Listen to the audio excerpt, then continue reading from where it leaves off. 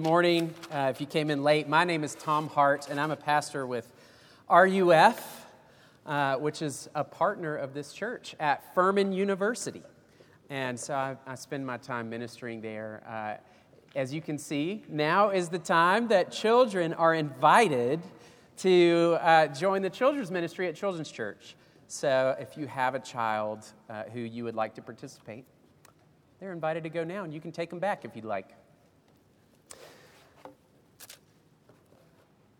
This morning, I'm going to read a portion of Scripture from Galatians chapter 1, which I'm going to bring to you all this morning because that's what we're studying at Furman. And I love when I come. Y'all are so generous with your prayers and your giving, which keeps me on campus and provides for our staff to do ministry on campus. And I like to, when I get to be with you, show you a little bit about what's going on campus. And this is what we're studying when we gather to worship at the chapel on Furman's campus. Every Thursday night, we're studying through the book of Galatians. And so I'm going to read to you a portion from that letter in just a moment. But let me start out with a question. And it's a doozy, I got to warn you. All right, the question that I want you to consider this morning before I read the passage is, how do you know if you're good enough? My students on campus get feedback constantly about whether they're good enough. Every week they have quizzes and tests and papers that they take, and it tells them if they're good enough in their classes, which is, if you've been there, is kind of a terrible life. I'm so glad I'm not a student anymore. But even if you're not a student, that question, it rests on our shoulders. Am I good enough? Am I doing well enough in my job? Am I doing well enough as a mom or a dad? Am I doing enough as a kid? Am I honoring my parents? You might wonder that. How do you know? What tells you? What are the benchmarks? How can you know if you're good enough? I think that is maybe the deepest question of the human heart, especially when you take it to the ultimate sense. How do I know that at the end of the day, that if someone looks at my life, that it will have mattered, that it will have been worth living, that it was good enough? And what I want us to see as we read the opening verses of this book of the Bible, this letter to the Galatians, is that there is a definitive, ironclad way to know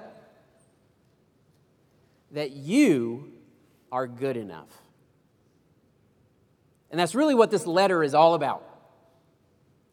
And so keep that in mind as I read to you. I'm going to read from Galatians chapter 1, verses 1 through 9. And let me assure you that what you are about to hear is God's word.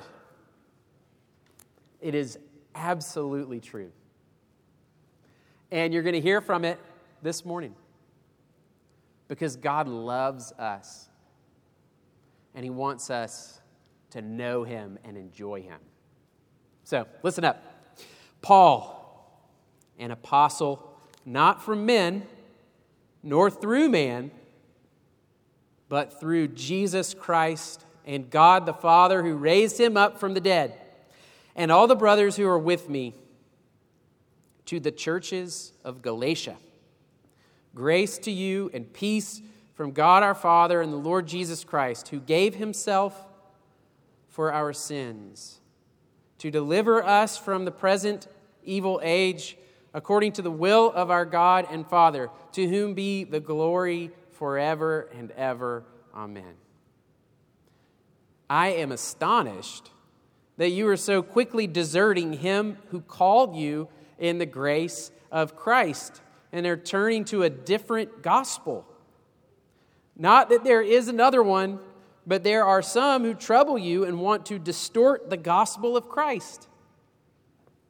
But even if we or an angel from heaven should preach to you a gospel contrary to the one we preached to you, let him be accursed. For as we have said before, so now I say again, if anyone is preaching to you a gospel contrary to the one you received, let him be accursed. Let me pray for us. Lord, we do give you thanks for your word that you have spoken to us. We give you thanks that you've called us together to hear from you. And that, Lord, while you can speak to us through your word and in our spirit in different ways at different times, that, Lord, you speak in a very particular way when you call your people together to worship you as your body. And I pray, Lord, that this morning you would help us to hear you. That, Lord, whatever souls are weighed down with burdens of guilt, failure, with troubles of many kinds, Lord, I pray that you would lift them up. That you would lift up our eyes to see Jesus, who died to save us, to give us life, and to give us hope. We pray that we would see him this morning through your word. In Jesus' name, amen. My daughter Reagan is 9 years old. She's here. My family's here, right over here this morning. And she went to summer camp this summer for the first time, Camp Ridgehaven. I think there might be some other Ridgehaven people in here. And she had an awesome time. And when she came back from camp, she brought back with her a gaggle of pen pals. And Reagan loves to go to the mailbox, especially when she's expecting a letter. She has to cross the street, which she does very carefully. Open the mailbox and get out all the mail and look through it to see if she got a letter. And if she's got a letter from a pen pal, she will sprint back across the street, run into her room, close the door, open that thing up, glitter flying, stickers sticking to everything, read it, soak it in, and within 10 to 15 minutes have a letter back to her pen pal, written, addressed, stamped, decorated, and back in the mailbox with the flag up. She loves it. It's amazing. And one thing I want you to get about the passage that I just read to you is that, in some ways it's our Sunday morning scripture passage, but it's also a letter. What we have and what we're going to read through and think through this morning is a letter. It was written 2,000 years ago. But I like to think, I've been meaning to look up like how the mail system worked in the Roman Empire. I don't know. I don't think they had mailboxes, but I like to think that these people, this group that is addressed, the churches of Galatia, ran to some sort of mail carrier and received this letter. And they tore it open and consumed it. Couldn't wait to find out what this message was from their old friend, the Apostle Paul. And what I want to give to you this morning is that the thing that this letter was about. You see it in this passage, and it just comes up over and over again on repeat as you read the whole letter. The thing that this letter is about is the gospel. Now, if you've been around church for very long, you've probably heard that word. We use it in the church a lot. It's used in the Bible a lot. It's used in the passage that I just read to you 4 times. And so, as we unpack what I just read, that's what I want us to see is, what is this gospel all about? What is this message? And got 3 points for you if you're a note taker. What the gospel is, what the gospel isn't, and why the gospel matters. All right, so let's dig into that. That's what I want us to see in the text. So first, what the gospel is. And we can see several things about what the gospel is in this passage. The first thing I want us to see is that the gospel is a message. The gospel is a message. You see that from the beginning. When Paul starts this letter, Paul, this pastor wrote, Paul, an apostle, not from men nor through man, but through Jesus Christ. An apostle is someone who is sent with a message. Now, that term was applied to not only Jesus' followers, it was applied to other cases during the time that this letter was written. But Christians use that word in a very particular way. The apostles of Jesus were people who Jesus himself sent out into the world to declare the message of the gospel. It was good news. Good news that was sent out. So the gospel is a message. The second thing I want us to see is that the gospel is old. It's not a new message. It's an old message. You see that in the passage when Paul refers to this in verse 8. He says, even if we or an angel from heaven should preach to you a gospel contrary to the one we preached to you, let him be accursed. The message of the gospel is the same. It doesn't change. He reinforces that in verse 9. He says, now I say it again, if anyone is preaching to you a gospel contrary to the one you received. These people had already received this message. It's the same gospel. It doesn't change. I mean, he emphasized that in verse 6. I'm astonished that you are so quickly deserting the one who called you in the grace of Christ and are turning to a different gospel. And he interrupts himself. Paul, as a writer, loved to interrupt himself. And he did. And he said, not that there is another one. There is no other one. There's only one. And it stays the same. So it's a message. It's an unchanging old message. And the last thing I want us to see is about the gospel is that it's about Jesus.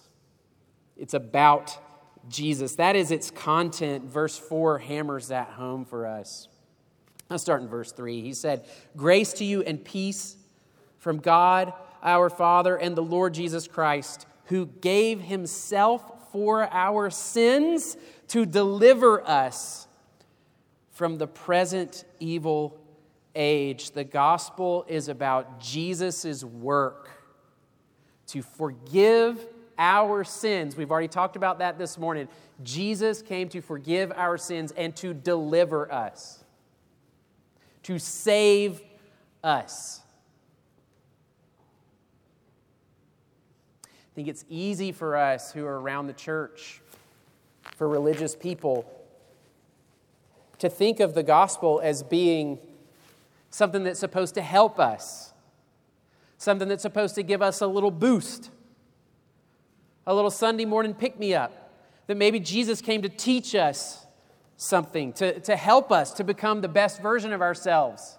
But that is not primarily what the gospel is about. The gospel is about deliverance.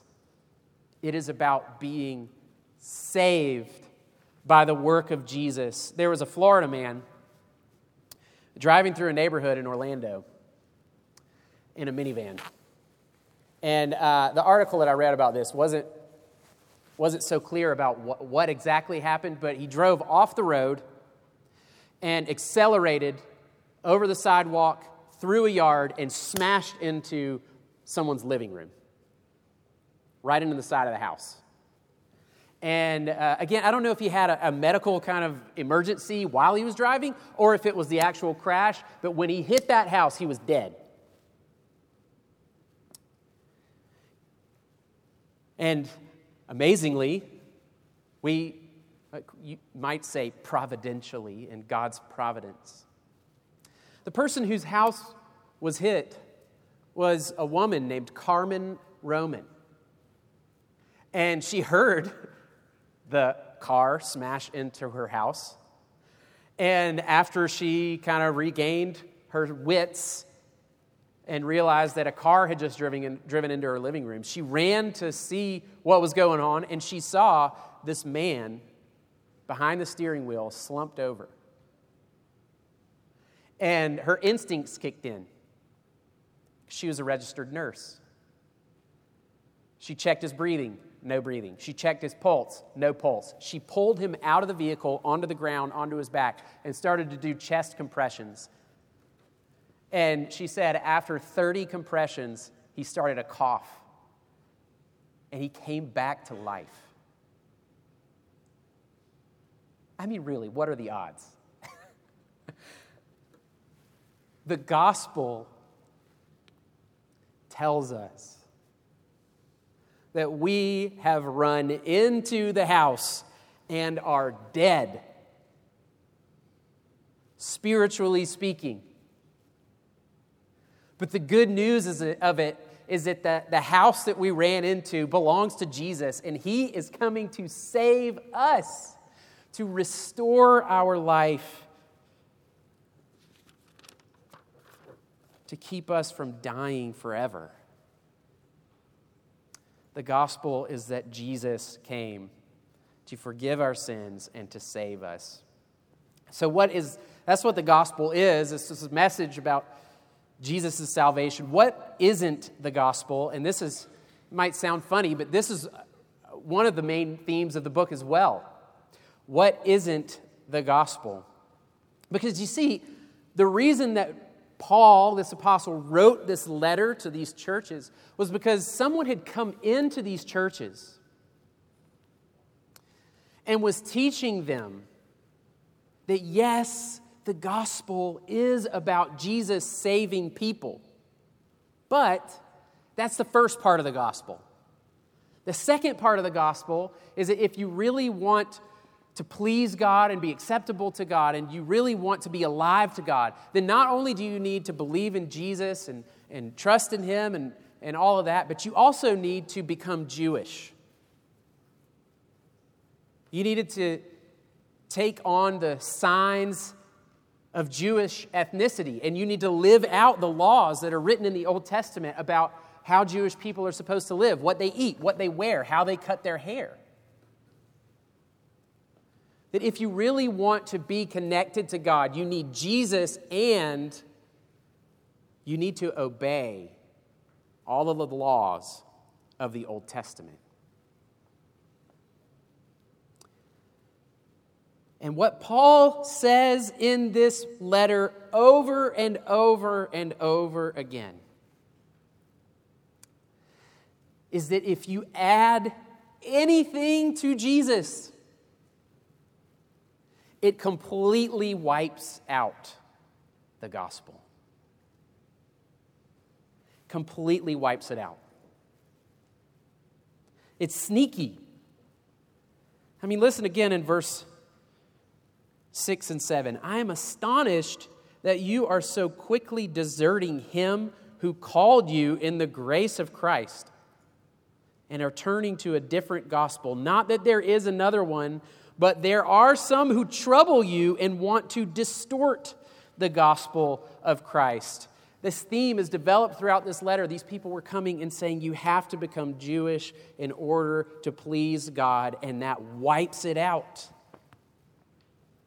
There's some things that you can mix, and some things you can't mix. Think about it like this. I heard this from a friend of mine, a guy in my, we call them community groups.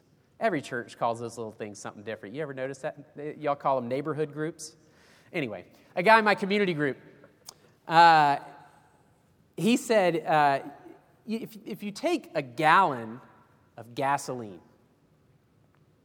and you go and get a little dropper, like a little dropper that you would use to put some medicine in your ear, and you soak up some milk, and you drop that milk into the gallon of gasoline. You could then take that gallon of gasoline and pour it into your lawnmower and crank that puppy up and mow the whole thing, and your lawnmower would not even notice. It would be fine. But if you take a gallon of milk and you get that little dropper and you soak up a dropper full of gasoline and squirt it into the milk, that milk is valueless. It's going to smell like gas. It's going to taste like gas. It completely wipes it out. You're not going to drink it. If you add, Paul is emphatic about this. I mean, he is worked up about this. If you try to add anything to the saving work of Jesus, and you're trying to get delivered by anything other than what Jesus has done for you, then you are completely undermining the gospel. You can't do it. You can't add to what Jesus has done. Jesus plus anything equals nothing. Jesus plus your experience, your mountaintop feeling that you had on a retreat, if you're counting on the mountaintop experience to be your salvation, the gospel won't work. That's not what saves you. Jesus plus your behavior, your ability to live out even Christian good ethics and virtues cannot save you. If you are relying on them, they invalidate the gospel for you. Only Jesus can make you good enough. One of my friends who's an RUF campus minister had a student, and the student came to the campus minister. He was very sad. And the student said, yeah, I'm so upset because I know that God is disappointed in me. And my friend said, why is God disappointed in you? And the student said, I'm just not sharing my faith with anybody, with any of my friends, with anybody on campus, anybody in my classes. I know God desires for me to do evangelism, to be a person who shares his faith, and I'm just not doing it. And I'm scared to do it. And I just feel that God is not pleased with me. And my friend looked at that student and said, oh, I have great news for you. If you don't share your faith with anybody, ever, and you put your faith in Jesus, then God fully and eternally loves you. And his delight in you is full. And his delight in you is not diminished at all by your lack of sharing your faith. And the student said, really? And the campus minister said, yes. And the campus minister reports that over the next several weeks, new students started coming to RUF. And he would ask them why they had come. And they said, oh, that guy invited me. The guy who had been so afraid to share his faith. Once he found out that God's love for him was completely independent of his performance, he could not wait to go to his classes and to his roommates and to the people that he knew and tell them about this amazing God.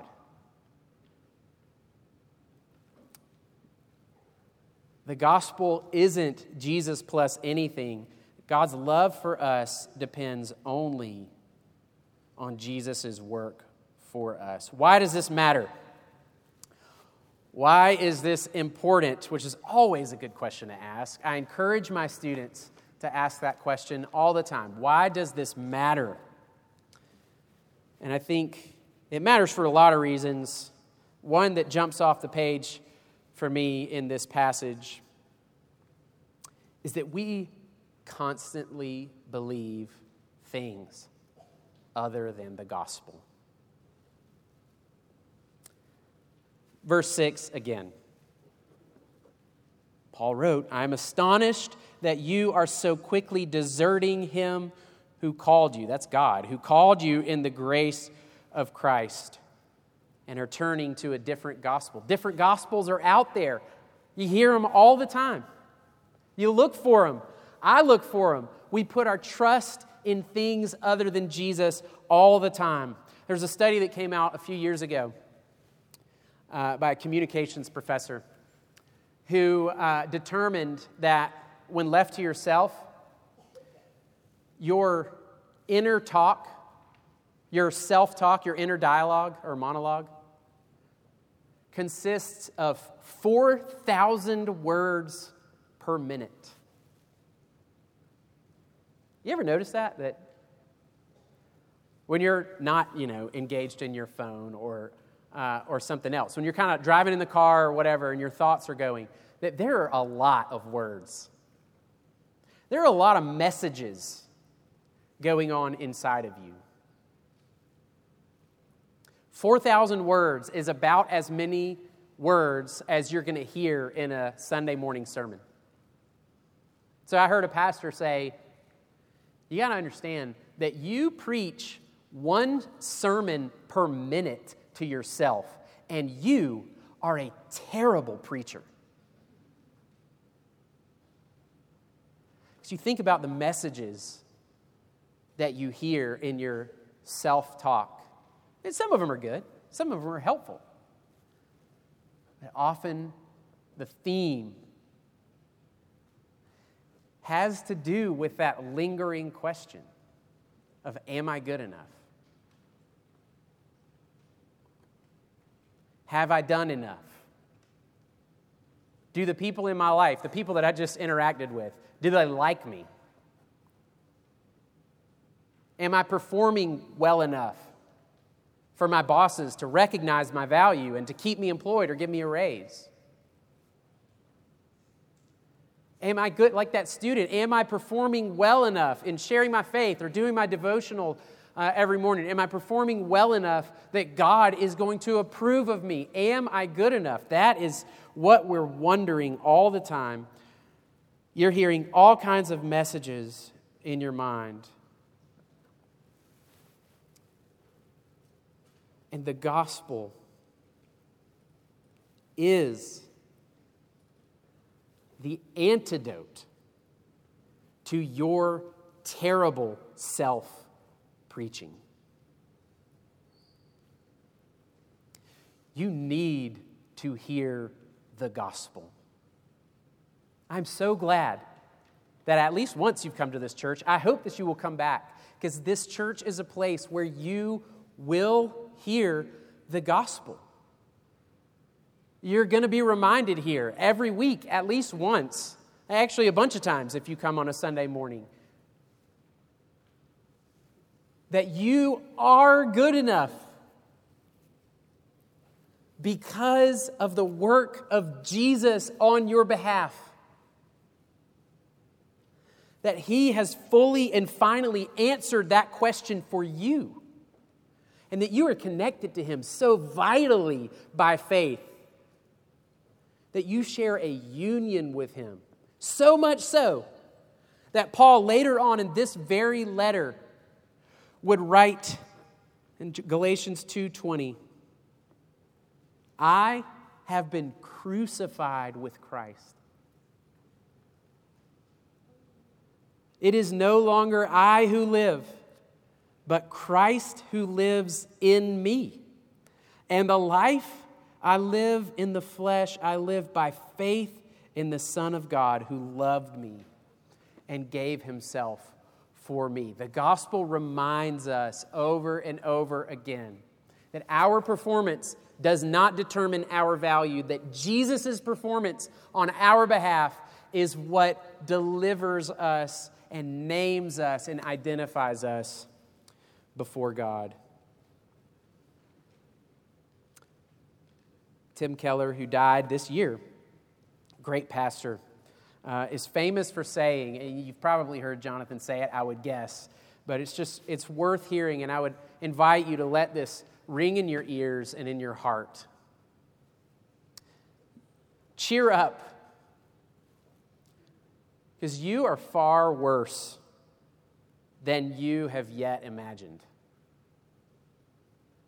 But in Christ, if you've believed in Him, you are far more loved and accepted and affirmed than you have yet dared to dream.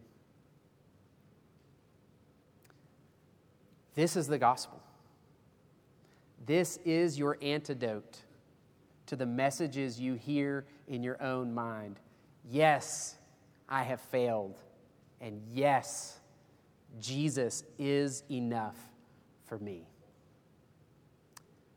That's good news. Let me pray for us, and then we'll transition to the table. Lord, we do give you thanks for this message, and Lord, we pray that we would hear it with fresh ears this morning. I pray that now as we come to your table that you would prepare us to receive the gospel not only through hearing, but also through tasting and eating and sharing in this meal together. We pray in Jesus' name. Amen.